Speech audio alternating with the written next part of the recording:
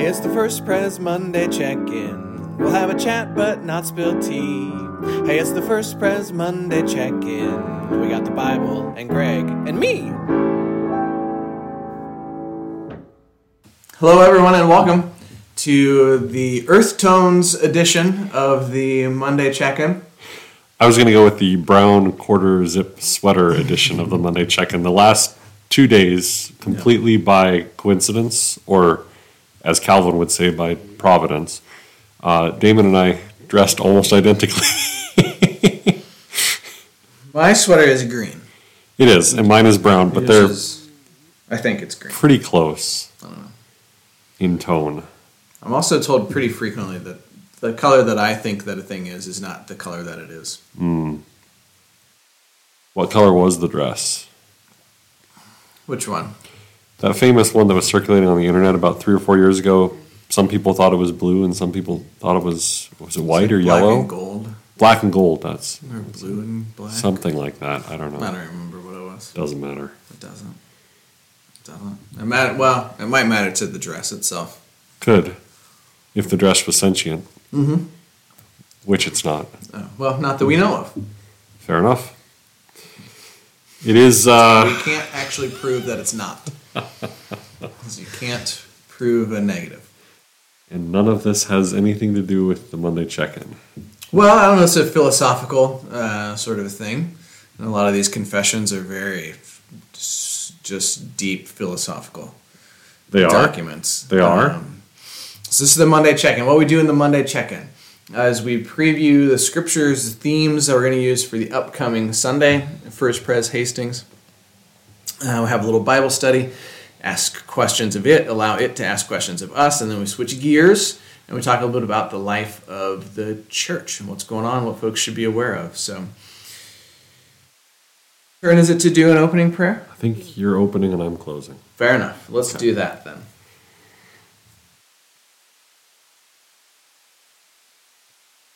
Loving and gracious God, as we continue our study, our examination, our exploration, I suppose, of some of the thinking, some of the theologizing, some of the principled stances that those who have come before us in faith have taken and written down, help us to gain from it, help us to find moments of connection between it and our own lives, help us to honor it and to carry it forward as best we are able.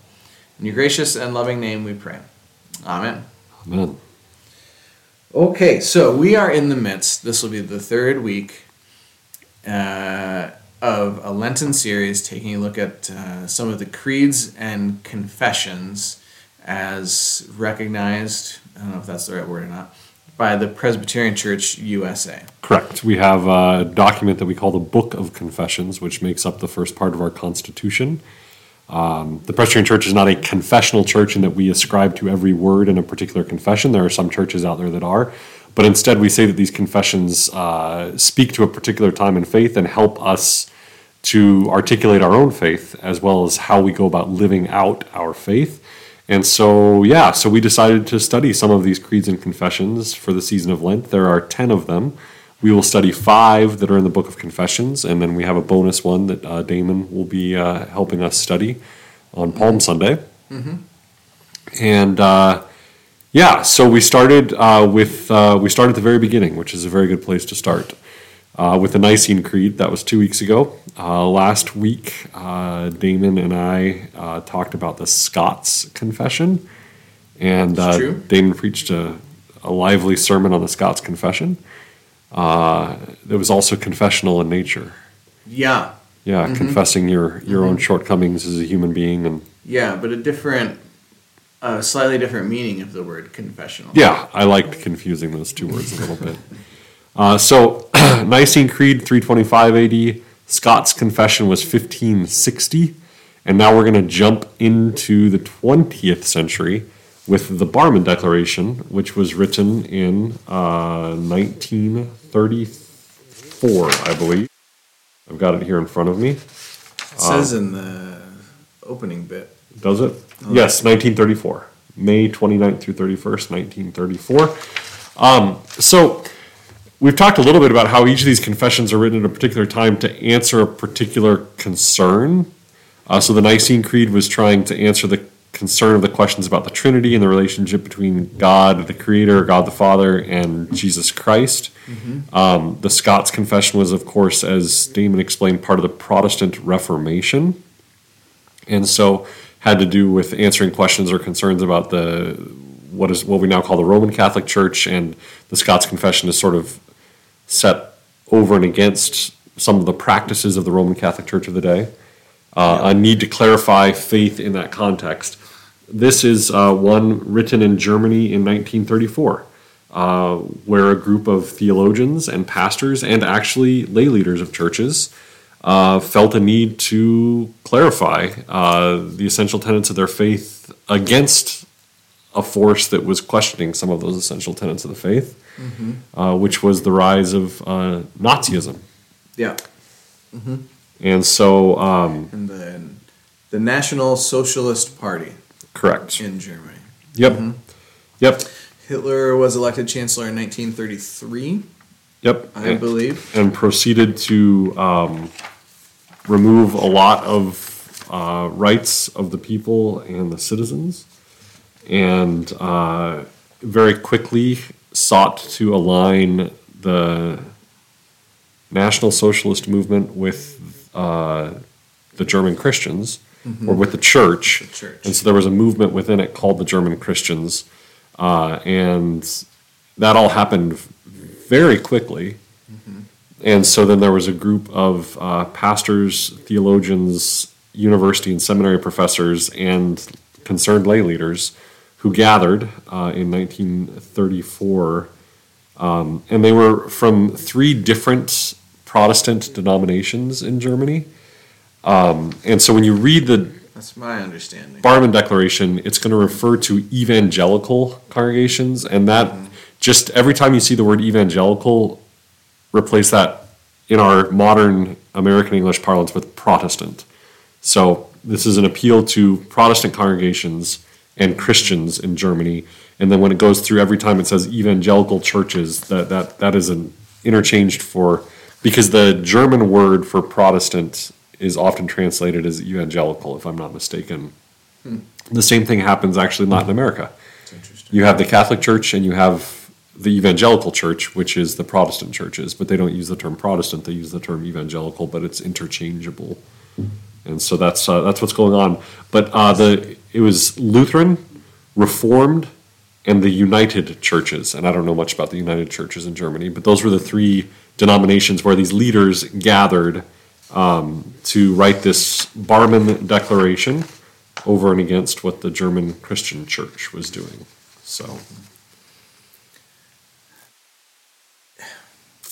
yeah, it's this is not a document that I'd really have ever looked at before.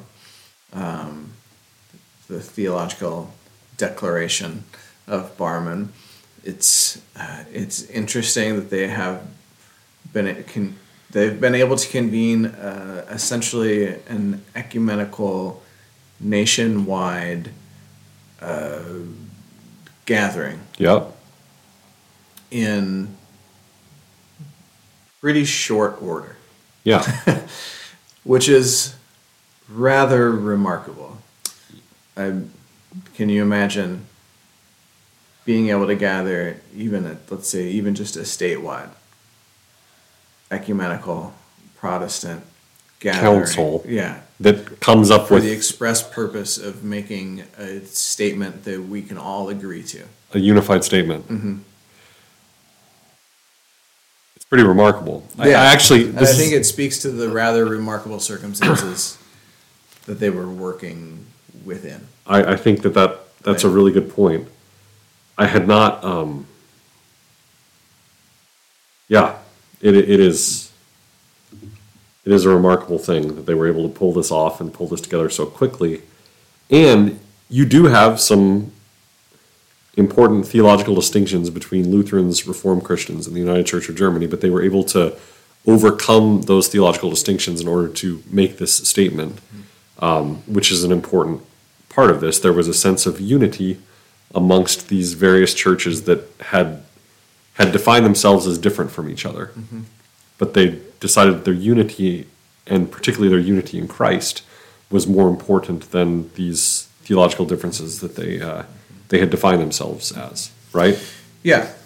Yeah, so my sense of sort of what is happening at the time, that a totalitarian regime has moved into power, and as totalitarian regimes tend to do, they're seeking to exert control over the church, essentially as a way of influencing people, right? Yes. And getting the church, because if the church endorses the ideas of the rulers, then it adds more weight and authority, Right. to what they are doing. Right. And this, What they were doing was not good. no, and as it turns out, much of the church became very complicit in this in Germany, and so these folks were standing over and against the complicit nature of the church with the rise of Hitler's Nazi Party. Yeah.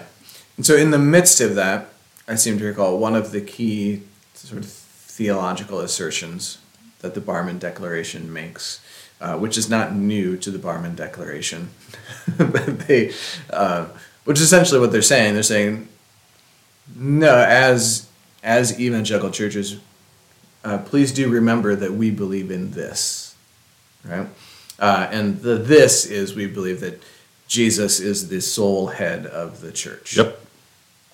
And so anybody or anything else that would claim to have some sort of ruling or authoritative power over the church is invalid.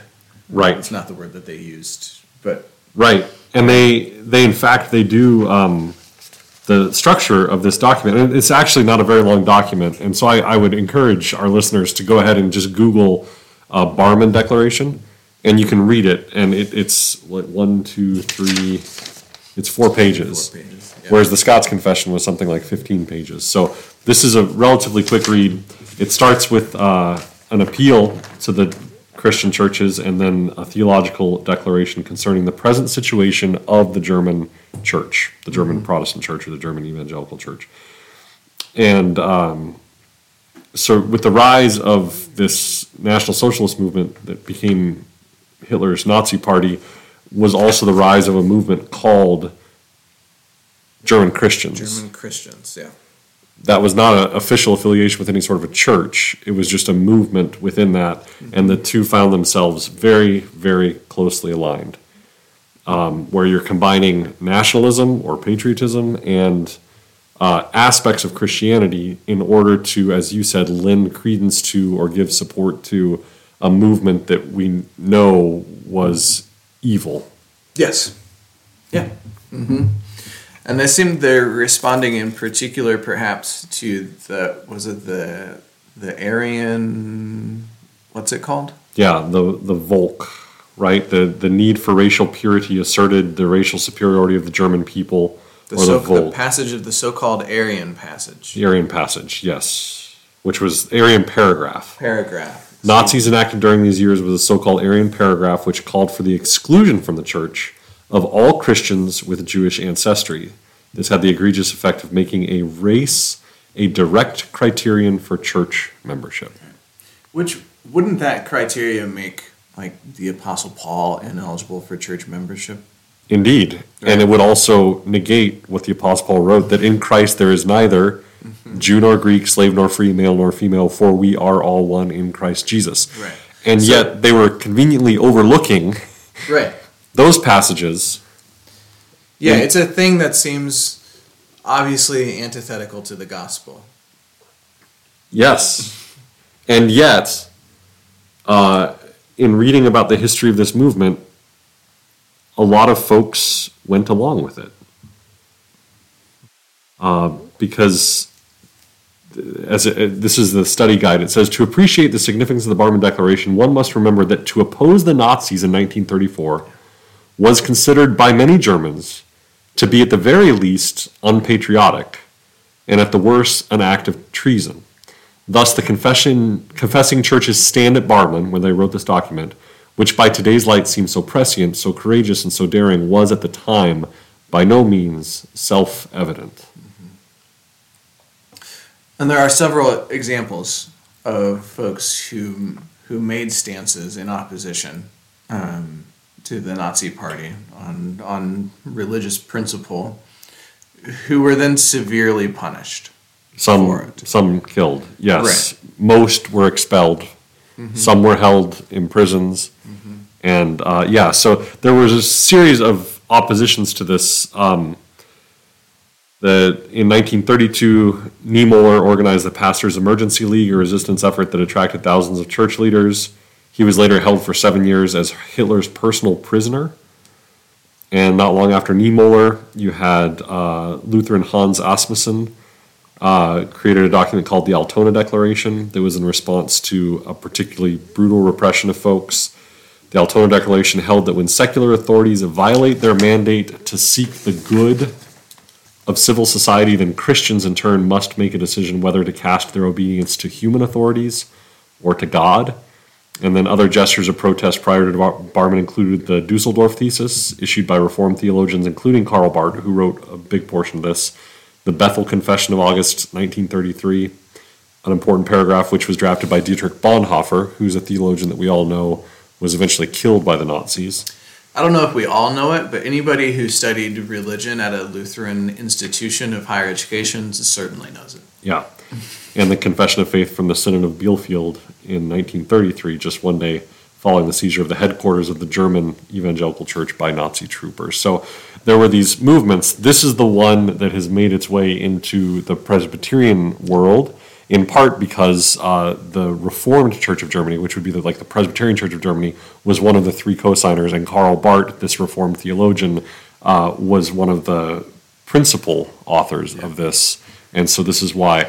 But I did Google it this morning, and it's also on the UCC page. Oh. It's okay. listed, they have a number of declarations, and the Barmen Declaration is right there too. So if you just Google Barmen Declaration, you can read the text of the entire document, and it's certainly worth reading the whole thing. We're not going to be able to get to the whole thing today, nor in my sermon on Sunday, but we commend the document to you. Yeah. Of the ones that we've read so far, it's also the most easily, the Nicene Creed, I suppose, is pretty easy to read. But in comparison to the Scots Confession, it's much easier to read because it's much closer to how we continue to speak and to write. Right. As opposed to the Scots Confession, which was each sentence was a paragraph with 3 different clauses and explanations within explanations in the same sentence. It's easier to read. It's not necessarily easier to understand. Yeah. But I did want to point out, though, Damon, there was a link to your sermon in here. I don't know if in reading the opening part, which is an appeal to Protestant congregations, so they talk about why they're doing what they're doing, and then they say, "Be not deceived by loose talk, as if we meant to oppose the unity of the German nation. Do not listen to the seducers who pervert our intentions, as if we wanted to break up the unity of the German Protestant church or forsake the confessions of the fathers. Try the spirits," which is biblical language, like test the spirits, whether they are of God. Prove also the words of the confessional synod of the German evangelical church to see whether they agree with Holy Scripture and with the confessions of the fathers. If you find that we are speaking contrary to Scripture, then do not listen to us. Mm-hmm. So they're giving, right? There's right? But if you find that we are taking our stand upon Scripture, then let no fear or temptation keep you from treading with us on the path of faith and obedience to the Word of God. Mm-hmm. But there's a, if you can prove that this is not scripturally based, we'll acknowledge that, and you don't need to follow it. Don't listen to us. But then when they go through and actually get into the declaration, they cite scripture and verse for each of their points. And it's also set up as a dialectic. So they make the point, starting with Scripture, and then they clarify what that point is, and then it's followed by, we reject the false doctrine that does not make this point. And they do that with each of the points. And there's only, is it 6 points, I think? I think 6. There's only 6 points, so it's definitely digestible. Oh, yeah. Yeah. Well, should we read some scripture Yeah, so and then see how that might correlate to something in there? one of the scriptures we picked, the first one we read is from Ephesians, and this is one that is directly cited in point 3 of the Theological Declaration of Barmen. Although they only cite 2 verses, I picked out 6 verses or 7 verses, but let's go ahead and read that one. Okay. So this is Ephesians 4, 1 through 5, and then 14 through 16. This is Paul writing. I, therefore, the prisoner of the Lord, beg you to lead a life worthy of the calling to which you have been called, with all humility and gentleness, with patience, bearing with one another in love, making every effort to maintain the unity of the Spirit in the bond of peace. There is one body and one Spirit, just as you were called to the one hope of your calling, one Lord, one faith, one baptism, one God and Father of all, who is above all and through all and in all. We must no longer be children, tossed to and fro and blown about by every wind of doctrine, by people's trickery, by their craftiness in deceitful scheming. But speaking the truth in love, we must grow up in every way into him who is the head, into Christ, from whom the whole body, joined and knitted together by every ligament with which it is equipped, as each part is working properly, promotes the body's growth in building itself up in love. There it is. That's the end of that. Great. What do you got? Well, again, we've talked about how the purpose of this document is to ground our faith in Christ and recognize that we are an outgrowth of that foundation. We are the body of Christ. And so Paul, I think, puts this poetically and beautifully and reminds us both that Christ is the head of the church and that we are the body of Christ. And so, yeah, it's quoted directly in the declaration. And so it's importance of speaking the truth in love and not being blown around by every wind of doctrine, I think, is some good stuff. Yeah, and he's using this really to establish this concept of Christ as the head of the church. Right. Right. And so anything else that would claim to be the head of the church, claim to have authority over what could be preached in a pulpit, is not Right. not the head of the church. Yep. And then from Acts chapter 4, verses 1 through 12. While Peter and John were speaking to the people, the priests, the captain of the temple, and the Sadducees came to them, much annoyed because they were teaching the people and proclaiming that in Jesus there is the resurrection of the dead. So they arrested them and put them in custody until the next day, for it was already evening. But many of those who heard the word believed, and they numbered about 5,000. Big voices, these guys. The next day their rulers, elders, and scribes assembled in Jerusalem, with Annas the high priest, Caiaphas, John, and Alexander, and all who were of the high priestly family. When they had made the prisoners stand in their midst, they inquired, "By what power or by what name did you do this?" Then Peter, filled with the Holy Spirit, said to them, "Rulers of the people and elders, if we are questioned today because of a good deed done to someone who is sick and are asked how this man has been healed, let it be known to all of you and to all the people of Israel that this man is standing before you in good health by the name of Jesus Christ of Nazareth, whom you crucified, whom God raised from the dead. This Jesus is the stone that was rejected by you, the builders. It has become the cornerstone. There is salvation in no one else, for there is no other name under heaven given among mortals by which we must be saved." That's where that ends as well. Yeah, so this one is not directly quoted in the declaration, but as I was reading through the declaration and thinking about the context in which it was written, it made me think back to the early disciples as the church was growing and spreading, and some of the resistance and persecution they must have faced. And so this Acts passage, I think, is a good story of some of that. It reminds us of that and how they stood on their faith, and they stood on Christ as the sure foundation of their faith, even in the face of persecution, similar to what these theologians and pastors and lay leaders were doing. And it, again, what Peter says is he grounds it again in the name of Jesus Christ, the cornerstone, that is the foundation of who we are and what we're doing.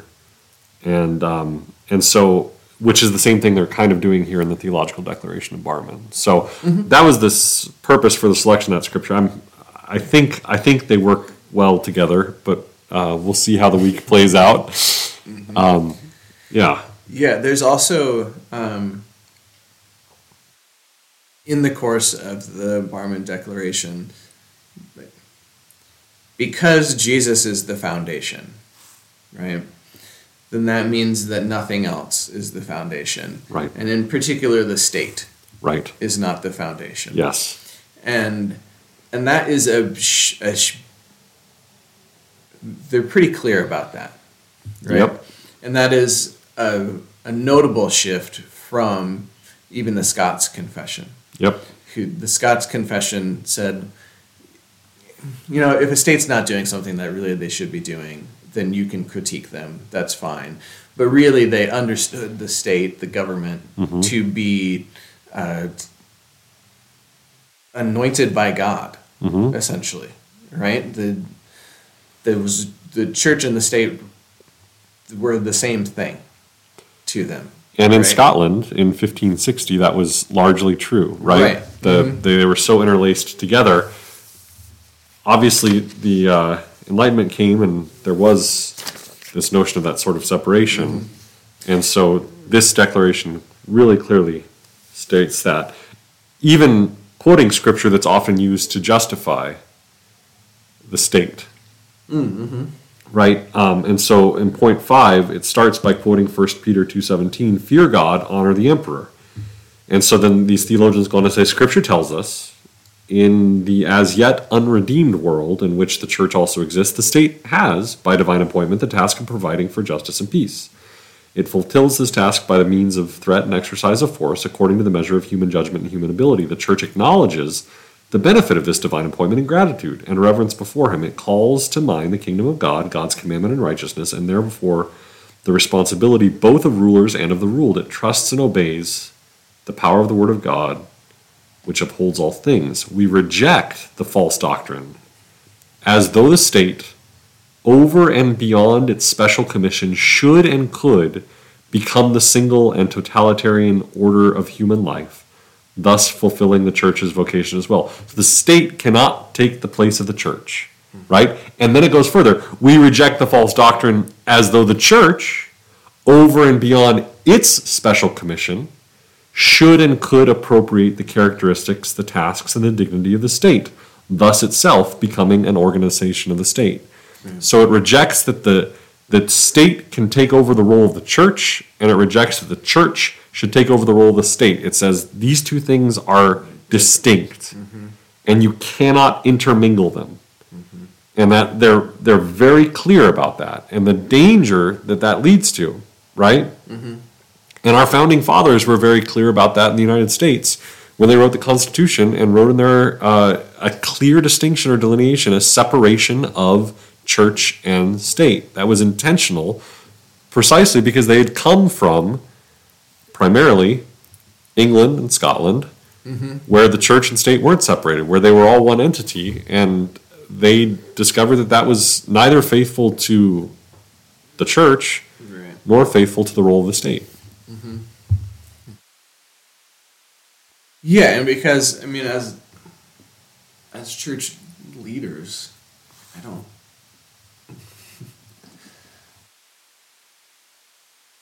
want really to be responsible to the state in any way, shape, or form.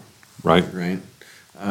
Which I'm really not asked to do, unless I'm signing a marriage license. Which is a weird quirk in American law that Damon and I have to act as agents of the state if we perform a wedding, because our signature on that marriage license functions as the state officially certifying or endorsing that marriage, which is really weird.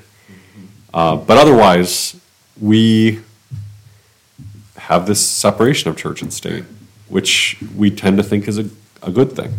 Seems like it for for the most part. Precisely because in our fallen and sinful world, when humans amass too much power and take both the organ of the church and the organ of the state and put it together, what history has told us is that ends badly. Yeah. Both for the church and for the state, but ultimately for God's people. Right. And that we can no longer claim Jesus as Lord. Right. Because it leads to the sort of thing, this connects with the Scots Confession as well, right? Or at least the way that I had thought about it, right? Because it leads to the sort of thing where if the church all of a sudden is involved in endorsing policies of a state, then it makes those policies look like divine edicts. Right. Right. If a church is all of a sudden saying, whatever it is, then it makes it easy to oh, well, that's a divine edict. I heard it from the pulpit or wherever. That, oh no, like just some person came up with that someplace. Right. Based on a political philosophy of some sort. Yeah. Whatever that sort may be. Yeah. Mm-hmm. That's one of the dangers. There are other more serious dangers as well. But. Yeah. I don't know. You think it'll preach? I think it'll preach. Yeah. It's and I think it's important that we look around our current world today and look at ways that this may be creating risks for ourselves as Christians and risks for the state. I know certainly some of what's happening in the war between Russia and Ukraine has the patina of the church involvement, because the Russian Orthodox Church seems to be blessing the Russian invasion of Ukraine, and the Ukrainian Orthodox Church is resisting. And so there's an example of that overseas. But I think even in our own backyard here in the United States, we need to be aware of these dynamics and aware of the reason that this Barmen Declaration was written in 1934, and make sure that these things aren't necessarily creeping into our systems and our psyche, because if we proclaim Jesus as Lord and our first loyalty as Christians is to the kingdom of God, we are citizens of that kingdom first and foremost. We've got to be careful when there's kingdom creep, if you will, right? Yeah, I think an example that I think folks have a lot of experience with is the Pledge of Allegiance. Mm-hmm. And do Christians say the Pledge of Allegiance? Right, and there are a lot of churches who discourage their members from saying the Pledge of Allegiance, because what you're saying is you're pledging allegiance to a flag and the nation that it represents. And as Christians, our allegiance, first and foremost, is to God. Mm-hmm. Yeah. To Christ as head of the church, and Christ as head of our lives. Yeah. Yeah, and so it's always a question of how do we balance these things, right? We want to be good citizens, right? And we want to be good neighbors. And when sometimes those things are the same thing, and sometimes they're not. Sometimes they come into conflict. Yeah. Yeah. Mm-hmm. I think that's one that folks, every day in elementary school, I think, up to a certain point, we said the Pledge of Allegiance. Yeah. That sort of stuff. Even like, should a pastor show up at a political rally?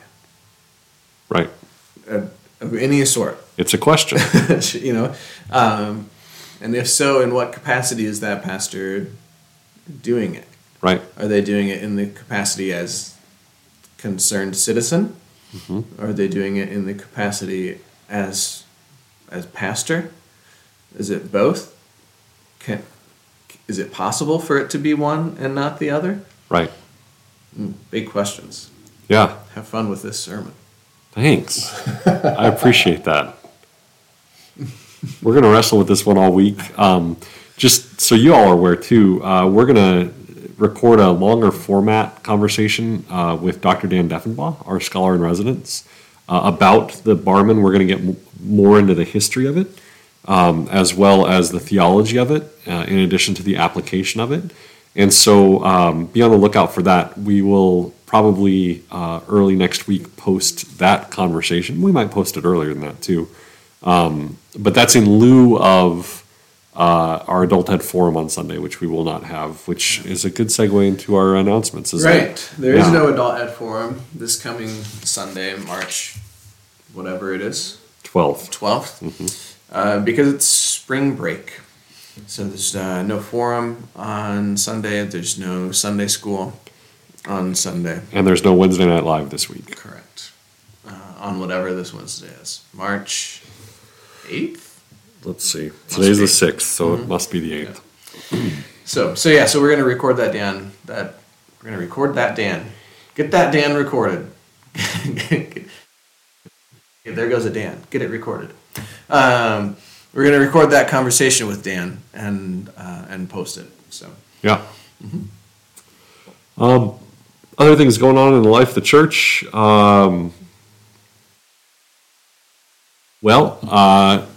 If you're listening and around Hastings on Saturday, this is not technically a church event, but it involves a lot of our beloved church members. There's a Hastings Symphony Orchestra concert on Saturday. Is it 4 p.m., Damon? Yeah. And it's really cool because they've taken a couple of local songwriters and they've given their songs to somebody to write a full orchestra score to. And so then featured in this concert will be this original music written by these local songwriters who are being backed up by an entire symphony orchestra. And it turns out not one but two of those local songwriters happen to be members of First Presbyterian Church. One of them is named Peter Laneson, who is a very accomplished and talented guitar player. And the other one, who is it? What's her name? I forget. Okay. I think, it's Hannah. Hannah Jensen Heitman. Yeah. And so... Hope I'm free on Saturday. In addition to the fact that it's two of our own church members who are the singer-songwriters being featured, also the director of the symphony orchestra is Byron Jensen. And this is his last season before he retires as the director of Symphony Orchestra. So this is going to be a great concert, and I encourage you to attend. So that's on Saturday. Other than spring break next week, worship continues as normal. There's the 8:30 service. There's 10:30 service in the sanctuary with Cathedral Brass and the Chancel Choir. And also on that Sunday, there's a thing called Chunch, which is church and brunch at Blue Fork. Worship continues in the sanctuary as normal.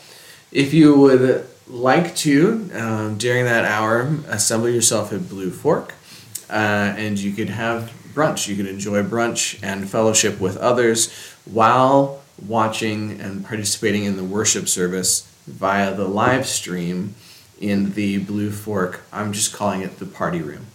So if you would like to do that, we did this in the last summer. We're going to try it out again, see what happens. It's a good opportunity to invite a friend to come along as well to this event. If you think that you are going to go to that, if you could please let the church know, that would be appreciated, so we could send past numbers along to folks. So we know things like how many bulletins do we need to have there? How many tables and chairs do they need to make sure that they have set up? All that sort of stuff. So that's this Sunday, March 12th. March 26th in the evening, starting at 5 p.m., there will be a soup supper. This is part of our 150th celebration event schedule. So there will be a soup supper in the fellowship hall, followed by a series of first-person vignettes in the sanctuary, which are sort of remembering the stories of past members of the congregation. We're calling it Memorable Members is the evening. So you could come and have soup and then move into the sanctuary and learn a little bit more about the history of some of the members of those who have come before us at First Presbyterian Church. You could also just come for that if you wanted to, if you didn't want soup for some reason. Just come at 6 o'clock and it'll be in the sanctuary. Just come at 6. So that should be a lovely evening as well. So I think that's a lot of announcements. that seems like everything. I think we've covered it all. Yeah. Should All we right. pray? Let's do that. All right. Let's pray. Gracious God, we thank you for the witness of Christians throughout time and across the world. And this week we're especially grateful for the witness of Christians who gathered in Barmen, who thought critically about what was happening in their country and chose to take a bold and prophetic stand by writing a declaration that claimed what they believe, that claimed Christ as Lord and as the foundation and cornerstone of the church, and claimed their loyalty first and foremost to Jesus Christ. May we be inspired by their words and their work. And as we look around our world today, may it inspire us to ensure that we too are claiming Christ as our Lord and our sure and certain foundation. And may we look at the ways that we can live out the gospel of love in the world so that through it, people will come to know the saving love and grace of Jesus Christ. We ask all this in the name of your Son, Jesus. Amen. Amen. Well, then, with all those things said and done, until next time, toodaloo.